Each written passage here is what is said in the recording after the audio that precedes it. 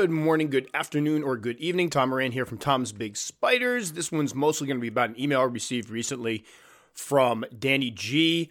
And I apologize, Danny. I didn't ask what your pronouns were. I don't know if I'm talking to a male or a female. So I just realized as I'm setting this whole thing up that I'm not sure how to refer to you. So I apologize. We'll just use Danny from this point on. But Danny hit me with an email that got me really thinking. And sometimes you get emails and I don't bother addressing them on here, obviously, because it's just something that I hash out with the person or whatever. But he or she brought up some really good points and stuff that really got me thinking about how I present my information. And there are a couple sayings that I have that I use quite a bit that they had an issue with. So I will read the email, and then what we will do is break down some of these, and I'll try to explain what I was thinking here. I did ask for permission to share this, and it's not going to be a combative thing by any stretch of the imagination. It's more like if one person got this impression, then there are probably others. Also, Danny seems to be much more attuned to the science side and the biology side of this stuff. I am not a scientist. I'm not a biologist. I'm not a taxonomist. I try to make that very, very clear. I'm a hobbyist. I'm not an expert on it.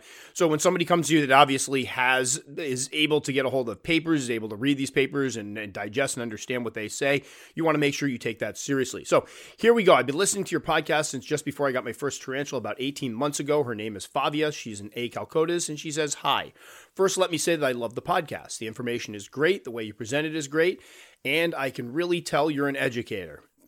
But there are two things that you mention sometimes that make me twitch a little, and you mentioned both of them in today's podcast. So I thought I'd finally email you about them, and maybe we could chat about tarantulas and biology, and that would be nice. So anyway, when you say tarantulas have existed for millions of years, so they must be good at surviving, you aren't wrong, but you aren't 100% right either. Tarantulas are an R-selected species. This is an unnecessarily complicated biologist speak, for they have lots and lots of babies, and most of those babies die. From an evolutionary perspective, this is a winning strategy because for a tarantula, babies are cheap, and a female can afford to have hundreds of them in her lifetime. She only needs about 2.5, I forget the actual number, but it's around there, of those hundreds of babies to survive to adulthood for the species to continue existing. Which means that as a species, tarantulas are great at surviving, but as individuals, well, they're kind of crap at it. Fortunately, they have humans to look out for them now. The other thing is about power feeding. I agree with your conclusion, but I disagree with some of the logic behind it. Trade-offs between longevity, growth rate, and fecundity are pretty well documented in animals as distantly related as mammals, reptiles, Daphnia, and rotifers. Hope I said that one right. I would frankly be more surprised if it didn't work the same way in tarantulas, but slings are just so much more vulnerable than adults until their cuticles develop, so I think it's a worthwhile trade to make them grow faster, reduce their maximum potential lifespan, and increase their odds of surviving until adulthood. But anyways, thanks for making the podcast. It's great to listen to while I feed my ranchos. I know you try to answer all your messages, but there's no rush with this one. Keep up the great work. Sorry, I probably could have left the last part off, but I'm in reading mode, so... Anyway, Danny, thank you so much for this because it was one of these ones I opened up and I'm like, we got a lot to think about here. So what we're going to try to do in this episode is break it down a bit because I never want to put out misinformation out there. And I know what I'm trying to convey when I both of these things, she's right, or he or she is right. I do tend to say them a lot and there's a reason for it. But let's break it down. The easier one to start with, I think, for this particular podcast would be the one on them surviving millions of years and my point that I'm trying to make with it. And I do get the point here, what you're saying, and it does play into it. It's funny because my first reaction was, all right, I'm just trying to make it clear that they're not that difficult to take care of, that they survive in the great big wide world. They have for millions of years, so we shouldn't stress about it. But I will say I use this one a lot when talking about slings, and that's where the issue could come in. And that's where I stopped for a minute and went, there's a good point. I need to think about this a little more. So let's address why I say it. I use this one quite a bit because bottom line, I think when people get into the tarantula hobby, they freak out. It's a new type of animal. We've gone through this many, many times, the differences between what we're used to in furry pets and tarantulas. And when we first get into the hobby, we're constantly afraid we're going to kill them. We're not going to keep them correctly. Our temperatures aren't going to be perfect. Our humidity isn't going to be perfect. They're not going to have the perfect depth of substrate. They're not going to have the perfect cross ventilation. We throw all these things in there. We stress about it. We go nuts. We send out emails. We post on forums. Am I keeping it right? When in reality, they are incredibly tough animals. That's been my experience with them, I know obviously others have seen the same thing, that once you start to get the hang of them, they're not very difficult to keep. They're very adaptable. They are types of animals that you don't need exact husbandry. There are other animals out there that you do need a day-night cycle. You do need UV lighting. You do need a certain humidity range. That's not so with the majority of the tarantulas we keep. So when I talk about them being alive for millions of years, it's to kind of downplay the complexity of keeping them, to kind of make people feel a little more comfortable, take a step back and go, you know what, you're right. They've survived this long. They must know how to survive. And if you look at some of the places they come from some of the most inhospitable regions on Earth. They come from deserts. They come from places where it rains constantly and it's flooding and they have to go up into the trees. It's humid in some places. It's dry in other places. A range of different types of environments, and many of which are not particularly hospitable. We also have the fact they've been surviving with human encroachment. We've seen evidence of some of them becoming more urbanized or being able to hang out in houses and villages and be able to survive that way because now their habitat's gone. So they have proven to survive for, millions of years. I will stand by that one. But Danny brings up a great point, and the fact that one of the reasons why they're able to survive is the fact they put out so many babies. I just had somebody ask me recently, they were looking to breed the Lasiodora parahybana, and they were like, how many babies could I expect? And I said, well, they can have 1,000, 2,000, even more. And they're like, excuse me? They have a lot of babies, and they are from a region where the majority of those babies will not make it to adulthood. They will be predated on by other animals and insects, and they will be exposed to weather conditions, not be able to eat, starve to death, floods, droughts, all kinds of stuff. That means that when you have a spider that has that many babies, most of those, the vast majority of them, are not expected to live. And that's a really good point. And that kind of goes back when we talk about sling rearing. One of the issues we have sometimes is we get a sling, and the sling dies, and we go through and we troubleshoot and try to figure out what we did wrong. And there are instances where we did nothing wrong. You have to figure if something's having hundreds of slings, some of them, physiologically speaking, are not going to be strong enough to survive. You're going to have the runts. You're going to have the weak ones. A lot of people talk about the fact that when the tarantulas first disperse, when you have baby tarantulas, they will hover around mom for a while, depending on the species, some longer than others. And then eventually there's that moment where they all disperse. They all take off and go on their merry way. And that's probably an instance where a lot of these weaker ones are devoured. Now, look what happens when we raise these ourselves as human beings to sell into the pet trade. We're caring for even the weaker ones. So a lot of those guys probably do continue on a little further than they might have in nature. They're able to molt once, they're able to molt twice, but maybe there's something in them that isn't quite right, so they die off. So that would point to the fact that they have so many. Some of them are going to be weak, some of them are going to be runts. You figure even in a litter of dogs, you talk about the fact that there's a lot of times you have the runt, the proverbial runt, the small one that isn't as strong as the other ones, that if with not human interference, because we all love runts. I mean, I know growing up on a farm, the little sick ones were always my favorites, and we basically nurture them and allow them to continue to grow and mature, where in the wild, it probably would have been kicked off mom's teat because its other siblings would have, monopolize that. It would have starved to death or been predated on by another animal, and it wouldn't survive. So we have those in our furry animals and our mammals. It goes without saying that we likely have those slings that are weak. So again, this points to Danny's argument here that in the wild, yes, they are going to survive. They have survived millions of years, but the reason they're able to do that is a lot of them are going to die. So there is that side of it. However, I will say, much like in our example with the puppies, I do think because of human interaction when we're raising them, that even the ones that might have been sickly sometimes do come around and they're able to mature. There is that fact that humans are handling. But again, I think that also bolsters my point and the whole sentiment of that statement.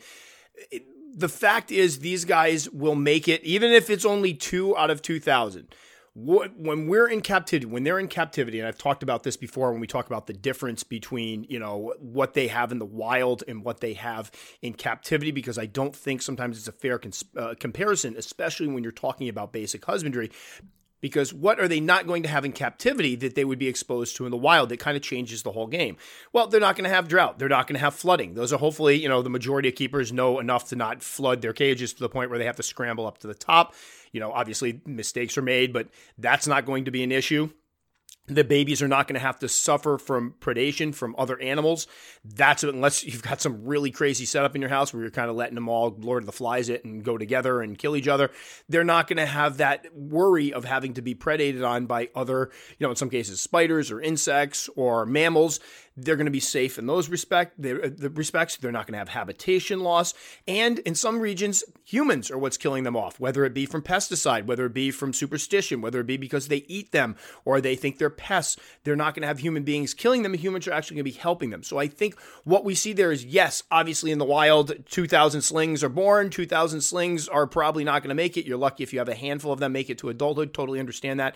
But I do think that bolsters the point that in captivity, we are taking away all of the things that require them to lay 2,000 eggs and to have 2,000 baby spiders. All of those things that are causing the spider to adapt to that type of procreational strategy, to flood it with as many young as possible because they're not going to make it. It's rendered moot. So what we end up having is a lot of slings. This is how obviously how the pet trade works. You breed them, you sell them out there. So I think in this respect, I stand by this one only because again, it's the idea is they're not that difficult. You take out those stressors that they would find in the wild. These things are some of the most hardy creatures you can keep. So I do get the point. I see, and I maybe need more clarification from now on. I absolutely understand, Danny, where you're coming from on it. And it did make me reconsider the sling thing. Because again, if one that has that many slings, some of them aren't going to be necessarily strong enough to survive. So that's why some people, you have these instances where they buy slings and they just die. And then they get discouraged. And you try to, I've always said you don't ever want to immediately jump to, well, that's what happens. Slings die. But you know what? In some instances, that is just what happens. The sling just isn't strong enough to make it.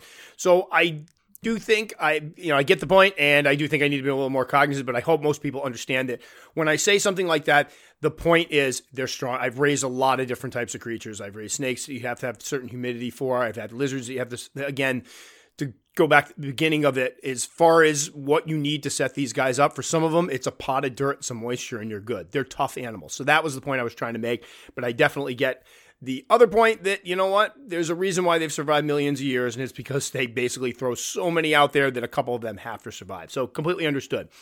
Now, moving on to the power feeding. This one's going to be a tougher sell for me. I get, obviously, and this is where it gets tricky, because when I talk about power feeding, a lot of it's from what I've read over the years, talking to other keepers, my own experiences. I've done some, nothing scientific, but little experiments where you kind of take two different spiders, feed them two different ways, see what happens. And I'll talk about that in a moment. But I haven't seen an overwhelming preponderance of evidence, scientific or otherwise, to make me think that in the majority of cases, power feeding a tarantula really works the way that people say it works. Now, again, I think you have to start with the term power feeding. Power feeding was something that was done mostly in the herp hobby with snakes. You get a new snake, you feed the heck out of it. Snakes, you feed them, they get to a certain point, they shed. They just keep growing. They just keep growing. They just keep growing. What would happen is people would buy these color forms, these morphs of different species that were worth a lot of money. And the trick was to try to get offspring out there faster than the guy that maybe had the other pair of them, so you could sell them for top dollar and recoup your money back. So they would jack up the heat. They would feed them as much as they would eat. They would get bigger, get them to breeding size. And then, obviously you're shortening the lifespan of the snake there. And a lot of people kind of came from the snake hobby and went over to the tarantula hobby and figured, oh, it works the same way. You take your spider, you feed it a bunch of crickets, you watch it fatten up, it molts, you get a big spider, and woo, you can show it off to everybody, you can breed it. Same theory. Unfortunately, it doesn't always seem to work that way. Now, let's get one thing out of the way right off the bat. Males and females are a different animal, not a different animal, figuratively speaking, when it comes to this type of power feeding or feed them fast, quickly, because you have situations where there are some males that only live 5 years and the females can live 40. That's a huge difference in age and longevity between those two. So obviously, if you try to jack up the heat and feed a tarantula, and let's just say we're working with a male here, you could shorten a male's life considerably. I did an article on this a while back, and I tried to illustrate, I put up some graphs, which was a dumb move on my part because they were pulled off my site used incorrectly as scientific data. There was nothing scientific about it. What I tried to do is take like your average tarantula, the female lived 20 years, the male lived like 2 or 3, and show how that you are able, what I found is that through that sling stage, a lot of spiders through the sling stage, you can jack up their growth rate in the sling stage. And a lot of us do, because we want to basically get them, we want them to develop that cuticle that keeps them from becoming dehydrated and becoming desiccated. So we try to feed them and get them out of that stage. And I have seen evidence that you can grow the majority of them up to a certain point more quickly with some extra heat and some extra food. But what I tried to show in this article was the fact that if you took a female, we don't even know how long some of these creatures live. The hobby hasn't been around long enough, and we haven't really studied the longevity of some of these species long enough to know. We know there's a situation, I think there's one that's like 40-something years old that was a B. Smithi. It was one of the oldest ones. I have one that's easily in her mid to late 30s right now, a G. porteri rosea. So we know the females live old, but we don't know how old, and we don't know what the max old age is. With people, we can go, all right, generally speaking, really healthy adults, 90 years old, 80 years old for some, and obviously it depends on region or part of the world. But, 80s old age, and then anything, before that, when we start getting 70s, 60s, we start going, they died too soon. It's probably an overgeneralization, but you get where I'm going with this. With tarantulas, we're not sure what those ages are. We're not sure even from species to species.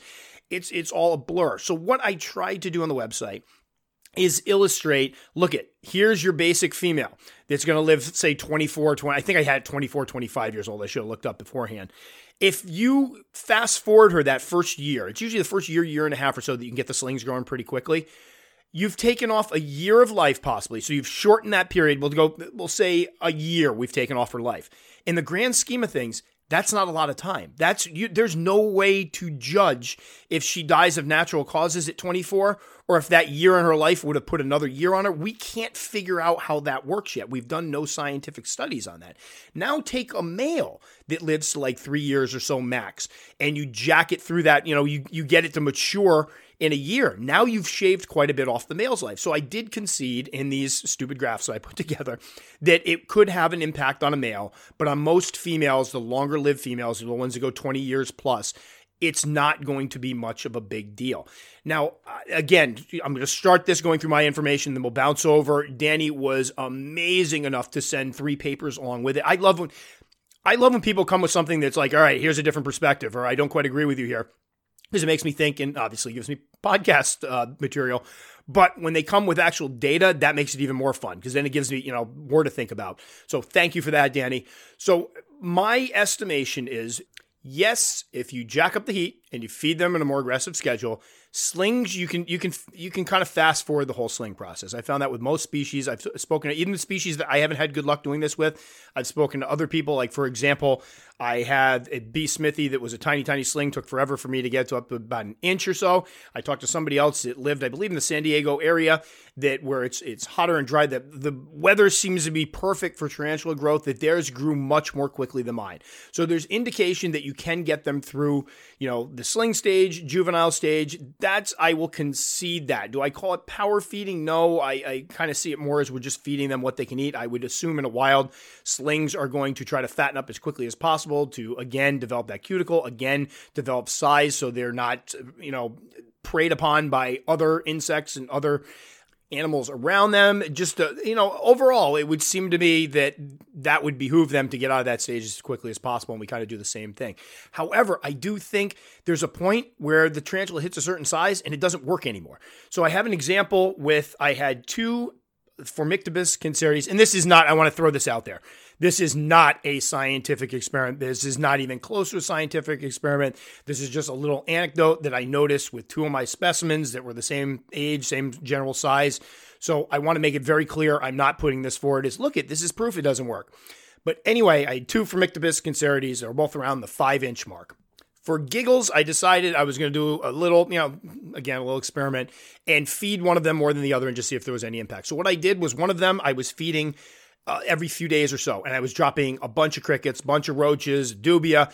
I fed her very aggressively compared to what my normal schedules are. And she ate and ate and ate and ate. And the other one, I was feeding like every 2 weeks or so and feeding her slightly less. Again, it wasn't something I was tracking exactly how many prams I was giving them, but we'll say Tarantula A, the one that I was kind of overfeeding, was getting a lot more often. Tarantula B was getting fewer prey items, and I was feeding her less often. So here's what happened. Tarantula A eats for a few weeks, probably about up to a month, I believe it was, and then stopped eating and went to pre-molt. No problem. We'll wait for the molt. Tarantula B kept eating, went through several months, about 6 months of eating until I finally went into pre-molt. They both ended up molting almost the exact same time. They were like literally, I'll say 3 weeks apart as far as molting. So the one that got fed a whole bunch just had a much longer pre-molt period compared to the one that was eating consistently all the way through. So did that power feeder really impact or decrease her longevity? In that instance, it did not, because they both basically, her system went, we have enough, we're going to pre-molt. She took a nice long time. The other one continued to eat for months and months and months, had a shorter pre-molt period, and they both popped about the same time, flipped over and did their thing around the same time. So I've noticed that with a lot of the slings, they'll grow more quickly with this, and that's something that I will concede absolutely. And I've mentioned that I'll feed the slings more often, I'll try to get them out of that stage more often. But for the majority of my species, they seem to slow down. I can't say that for every single one of them. And again, this is obviously not scientific, but in my experience and having spoken to other keepers, you're not going to get the same effect with the quote-unquote power feeding as you do with snakes. Because snakes, they just keep molting and keep growing. The tarantulas will go through longer pre-molt periods, and you won't take a lot off their life. So again, that's where I'm coming from when I talk about that. I think a lot of people get caught up in this power feeding thing, and I think for a lot of people, it's because they get these little teeny tiny slings, and they really want one of these big, beautiful tarantulas they've seen online, and their goal is to get them as large as possible, as quickly as possible, so they can show them off. I totally get it. Obviously, there's situations where people are buying spiders that they plan to breed, and they want to get them up to size quickly so they can get babies out. That's another thing, again, similar to the reptile hobby. But all in all, I just don't see a lot of compelling evidence to show that it shortens their lifespan. I use my G. porteri as an example. When I first got my G. porteri, I didn't know, I picked up a book on tarantulas that was pretty good, but the book said you should feed them every other day. So for a little while, I started off, I was feeding them as much as I could. She fattened up pretty quickly. Took a long time off eating, and then I got my first molt where I almost threw her away because I didn't realize she was molting. But after that, I found more information that said, no, you shouldn't feed them so much. They don't get that much in the wild. So I started feeding her less. Now, the thing is, anybody that's kept G. porteri, they know or G. rosea, they're notorious for fasting for long periods of time. And I do think part of this is because of the fact that people tend to overfeed them. If you overfeed them too much or feed them too much, they will fatten up quickly and they will not eat for quite some time.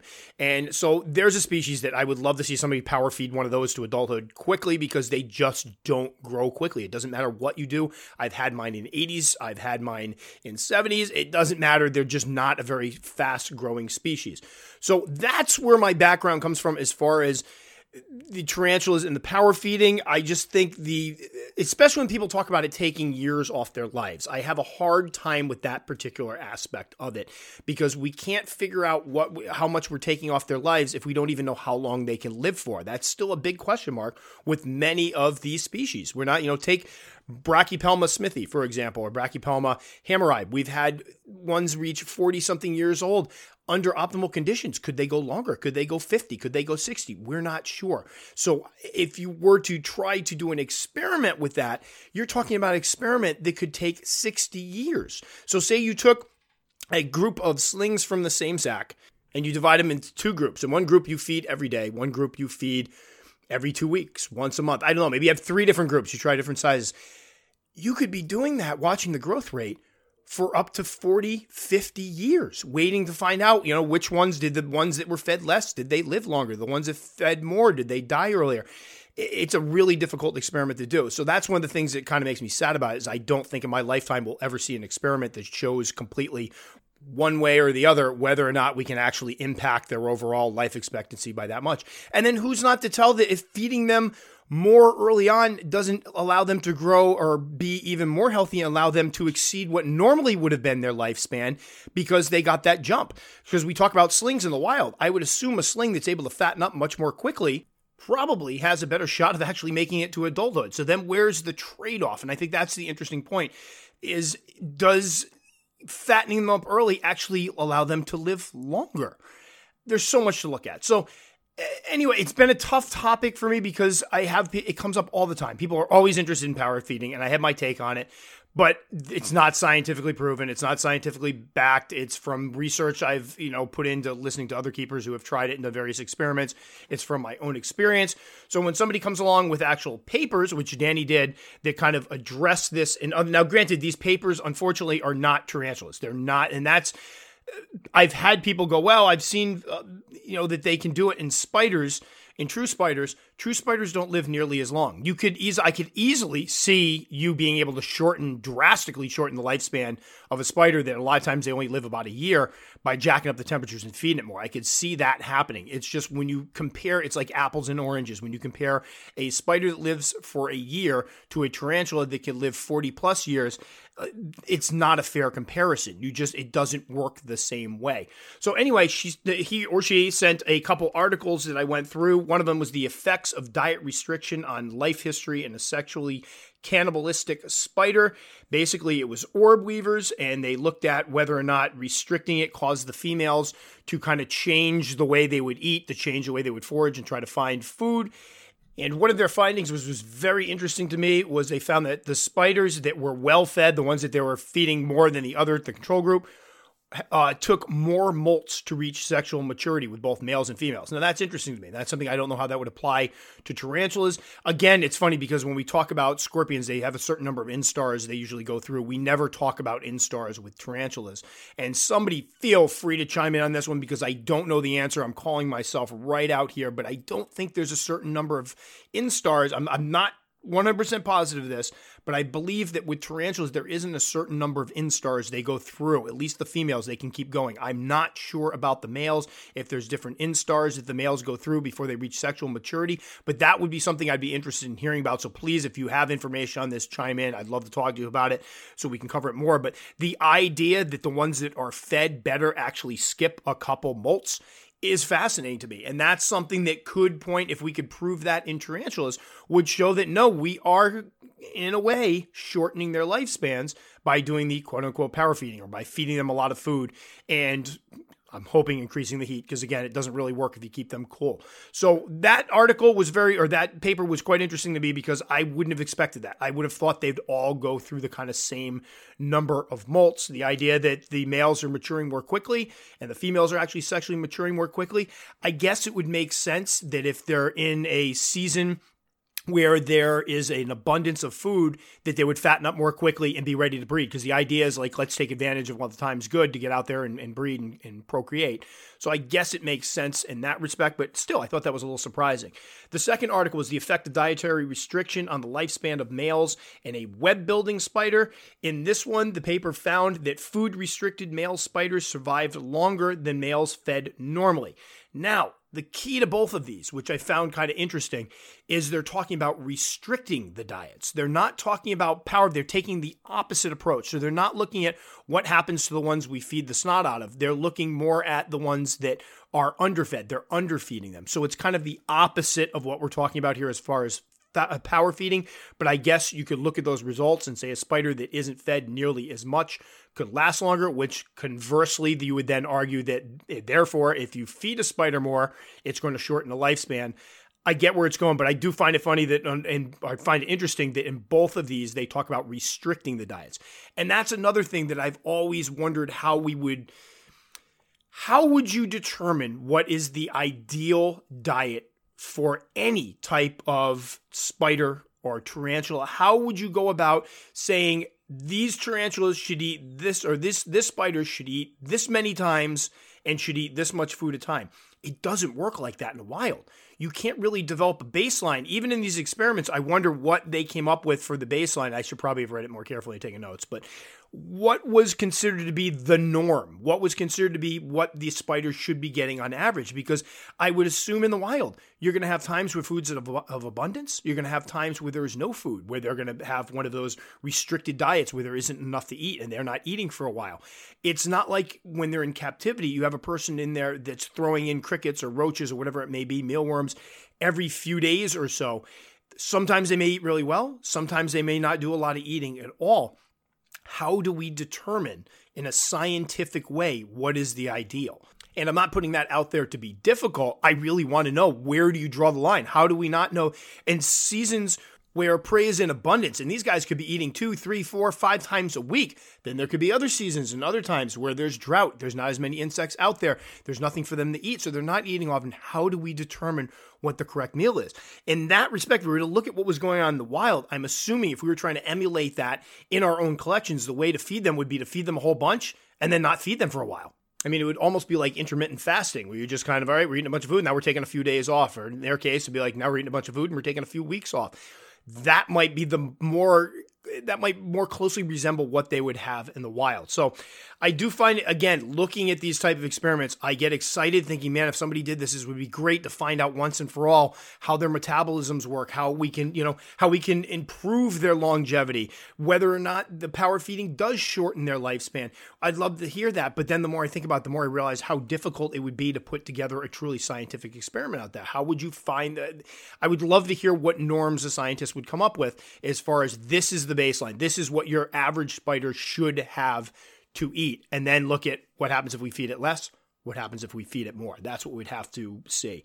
And back to the articles. The third articles were basically body conditions, but not dietary constrictions. I'm not going to use the name of the article here because I didn't write it down, unfortunately. But the main point of the article was it looked at Ladrodectris hasselti, and it looked at whether or not dietary constrictions could prolong lifespans. Again, they are restricting. All three of the articles, they are restricting. They're not doing it the other way, which is fattening them up. And in a fascinating little twist, they found that dietary constrictions really didn't prolong the lifespans, but they found that the spiders would actually, the ones reared closer to females, would develop faster at the expense of not being as big and strong as the counterparts that would develop more slowly, so that they could breed with the females more quickly and beat the other spiders to the punch. So basically they found that males, you keep them close by the females, they're going to grow more rapidly. They're going to be smaller when they mature out and less powerful than their other counterparts, but they're going to get the lady first, which I found to be incredibly interesting. So again, the cutting the food had nothing to do with it. It was whether or not they were raised in proximity to females, because they knew if there were females around, the opportunity was there to breed, and they wanted to be the first one to spread their DNA to the other females, which I found to be incredible. And then the high diet males reared in the absence of females lived longer. So the ones that had the larger diet but were kept away from the females, so the ones that were fed more, kept away from the females, actually lived longer than the other ones. So it didn't impact them whatsoever. And that's the spot I would expect with some of the males, especially with tarantulas, where we'd see the most profound impact on feeding as opposed to, overall longevity. That's a spot I can concede that people have grown up mature males very, very quickly. I've had a couple of them mature in under a year, well under a year. I had a C. darlingi that matured, I think, like 7 months or so. It was bizarre, tiny little thing. But then I had another one that matured at 13 months. It was much bigger. So that makes me wonder if it had something to do with the fact that this one, although this one was not near a female that I can think of, if there's something else going on there as far as life expectancy with the males, where if they sense the pheromones of a female early on, or there's females around, or it's a time of year where there's a lot of females, if that can kind of influence how quickly they mature. I had another situation with a Teocrity. Now I feed these, my guys are all in the same temperatures, same general feeding schedule. First Teocrity I had was a male. It was about maybe 4 inches long, 4.5 inches long or so. Small little dude. And I had another one at that time that was 4.5 inches long that I just automatically assumed must have been a female because it had another molt coming. Obviously, it wasn't a male yet. And it was already the same size as my male. Well, it molted 2 more times, and this one ended up being closer to 7.5 inches long. Huge difference in size. Same feeding schedule, same temperatures, totally different, molted at a totally different time, seemed to have extra molts in there, or at least put on more size. So what caused that? It wasn't the feeding. It wasn't the, temperatures. What was it? Also, with the M. balfouri, we had the males in the tank there where one of them molted rather early on. I think it was around the 14, 15 month mark. I had my first mature male. The next mature male I got was almost a full year later, much, much bigger than the original male. Was that first one, did that one mature more quickly because of food? I don't think so. I think they all seem to be growing around the same size. I don't know what caused it. So then we got to consider that last article really brings in other things. When we look at, growth rate and longevity, it might not have anything to do with food. In this instance, in this last paper, it looks like it has to do with the male's proximity to the females while it's in development. And honestly, somebody doing this experiment, I don't know if I've ever thought of this angle before. So say we were trying to do an experiment to figure out if we shorten their longevity when we feed them a lot more than, say, they are supposed to get in the wild. That wouldn't take this into account. There could be other factors there that determine that a male molts more quickly to maturity than feeding and temperature. There could be other things contributing to that. So I thought that article, particularly the third one, was incredibly fascinating because it threw another whole, well, for lack of a better term, twist into the argument, because now we have to start considering that it doesn't just have to do with temp. It doesn't have to do with feeding. It could be due to breeding and the fact that the males are going to try to mature more quickly to get to the females more quickly. A lot. That one really got me going because I'm like, wow, this is a totally different way of looking at it now.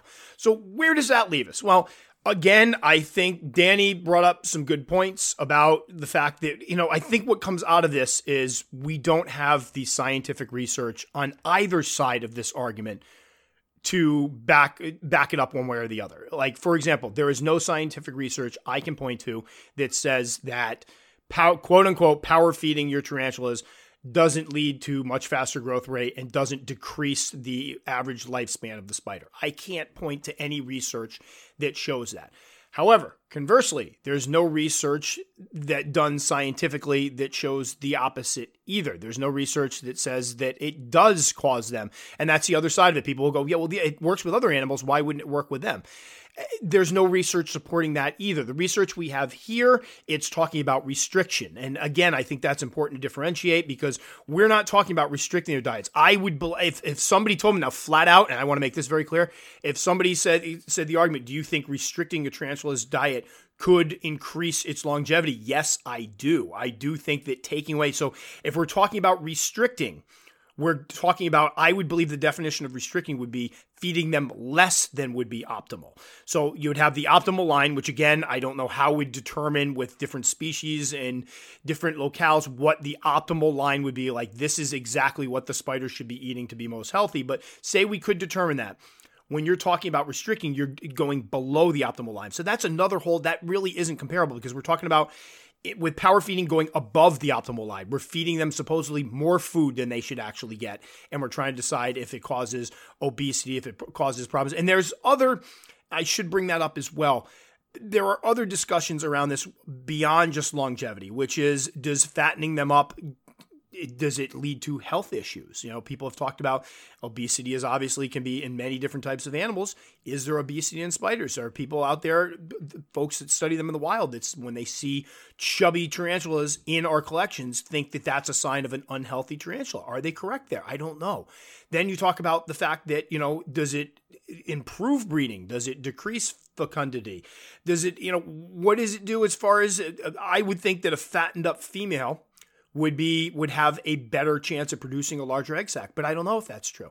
There's so many variables around the whole topic, which I think makes it kind of daunting to consider that, unfortunately, I don't know if we'll ever have our answers, at least in my lifetime. But on the other end, just get your mind moving, like so many possibilities of experiments that people could do and trials to see if any of this stuff has an impact.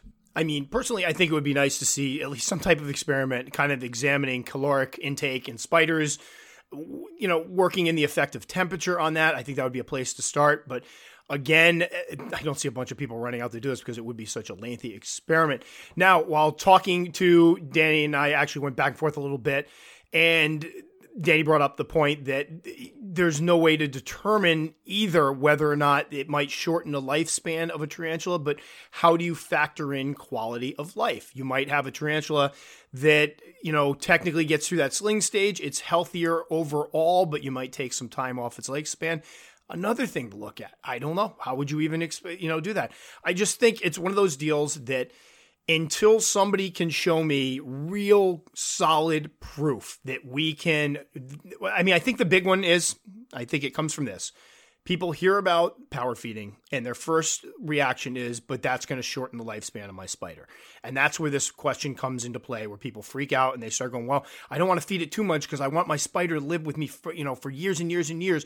And I think they worry. So I think part of talking about the whole power feeding thing from my perspective, the overfeeding of spiders from my perspective, is to kind of calm people down that think that if they feed their spiders a lot of slings, they're going to somehow severely decrease their life expectancy. I don't find that to be a case. I haven't seen any compelling evidence that would indicate that for the majority, especially if you're talking about the beginner species, Aphonopelma, Brachypelma, Grammostola species, those long-lived species that take forever to grow, I really don't see that having any impact whatsoever. And I think the majority of people asking are people that are new in the hobby that are starting with those.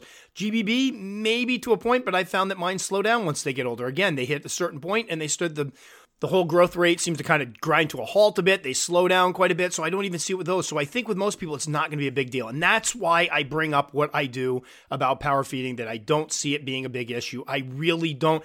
Personally, I just don't see the compelling evidence to show that it would shorten the lifespan, at least to a considerable degree, of the majority of tarantulas out there that people are keeping. Some of the faster ones, perhaps males, absolutely, but I just don't see any evidence so far, and I'd love to see it. If somebody's got it and I hope this is something people chime in with, because there's been a lot of discussion lately. I've been talking to a lot of different people about tarantula growth rates, and I've heard some surprising stories about species that I would normally expect to be very slow growers, growing more rapidly. So we don't know everything yet. We don't know everything at all. I don't pretend to know everything. None of us do. There's a lot of these, unfortunately, as much as we love these animals, there hasn't been a lot of research on them, at least in this domain. So a lot of it's guesswork. And I think it's one of those topics it's fun to talk about and to debate a little bit, but it's just not something that I think the average keeper should be worried about. So that's where I'm coming from as far as the power feeding is concerned. Could there be a shortening of life? Yes, but is it to a large enough degree to really impact? Again, do we have to take into account the spiderling gets out of that spiderling stage quickly? We don't even know if it would have made it through that stage otherwise if it had a shorter or a longer growth period. And then even if we take what might have been a 3-year growth period to reach spiderling to, say, its adult colors, the juvenile stage, and we condense it to a year and a half, if the spider still lives 40 years, how much have we really taken off its life? So I think the life expectancy is where I get hung up. It's not to say there aren't other things. And, again, I'd love to see evidence or at least an experiment to talk about whether or not they can become a beast. That's been mentioned a bit. Is that something that can happen to a spider? I always was under the impression that they ate until they stored up enough food to do what they needed to do, whether it be the molt, whether it be to breed. They keep those stores, and then that's it. I don't know about the whole obese thing, but I'd love to have that investigated. So, again, Danny, thank you so much for bringing this topic up, because I think it allowed us to break it down and in a different way. The restriction part is the part that has me thinking quite a bit. I can remember when I first got into the hobby, somebody saying they only fed theirs once a month because they wanted them to live longer. And I remember thinking at the time, like, all right, I guess if, that's definitely going to cause them to live longer, but is that what they're supposed to get as far as like nutrients? Is that enough for them to eat? Again, it comes down to trying to figure out where would we come up with an idea of what is the ideal. Like we talk about humans, you eat 3 meals a day. You can talk about caloric intake. You're supposed to have 2,000 calories or 2,500 calories, depending on your size. How do we come up with that for a tarantula so that we recognize what is both too much food or too little food? I don't know. It's very compelling to think about, though. But I do think, conversely, going the opposite direction of the power feeding idea, I do think that feeding them less obviously is going to extend their lifespan. When I first started getting slings, I fed them often, but I didn't feed them as much as I feed my slings now. I was feeding a lot of the little red runner roaches, the Turkish roaches, and they were really tiny meals, and it took them forever to grow early on. And then as I started getting more comfortable in the hobby, I started feeding them bigger prey items a little more often, and I saw better growth rates. So there's a point where you can look at it and go, all right, if you want them to live longer, you feed them less. You feed them a meal once a month or so. I've spoken to people that feed them once a month. Again, I think it all goes back to the idea that there is really no right or wrong feeding schedule as far as tarantula is concerned. Do what's comfortable for you. Tarantulas, again, are adaptable. I won't use the they've lived for a million years thing right now because we just went through that one, but they're obviously tough animals. They're adaptable animals. So I think if anything, what comes out of this, the message that comes out of this is reinforcement that no matter what you're feeding them, your tarantulas, or how often you're feeding them or how much you're feeding them, whatever it may be, your tarantulas are probably going to do quite fine. So anyway, Danny, again, thank you so much. It's nice every time you get, when you get an email like this that you can kind of break it down, make me think of things differently.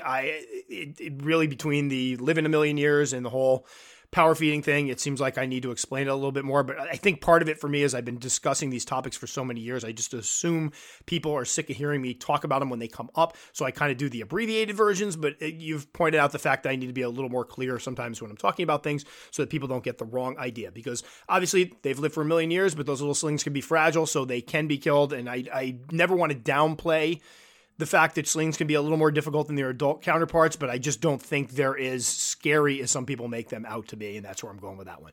So that will do it for this one. As always, thank you so much for listening. You can find me at Tom'sBigSpiders.com. You can find me on YouTube, where I desperately need to post up more videos. Just been really busy with the whole school thing, but looking forward to it. Once I get into this house, it's going to be go time, and we're going to get going, so I'm just kind of hanging back for a little bit and trying to keep up with things. That's it for this time. We'll catch you guys all next time.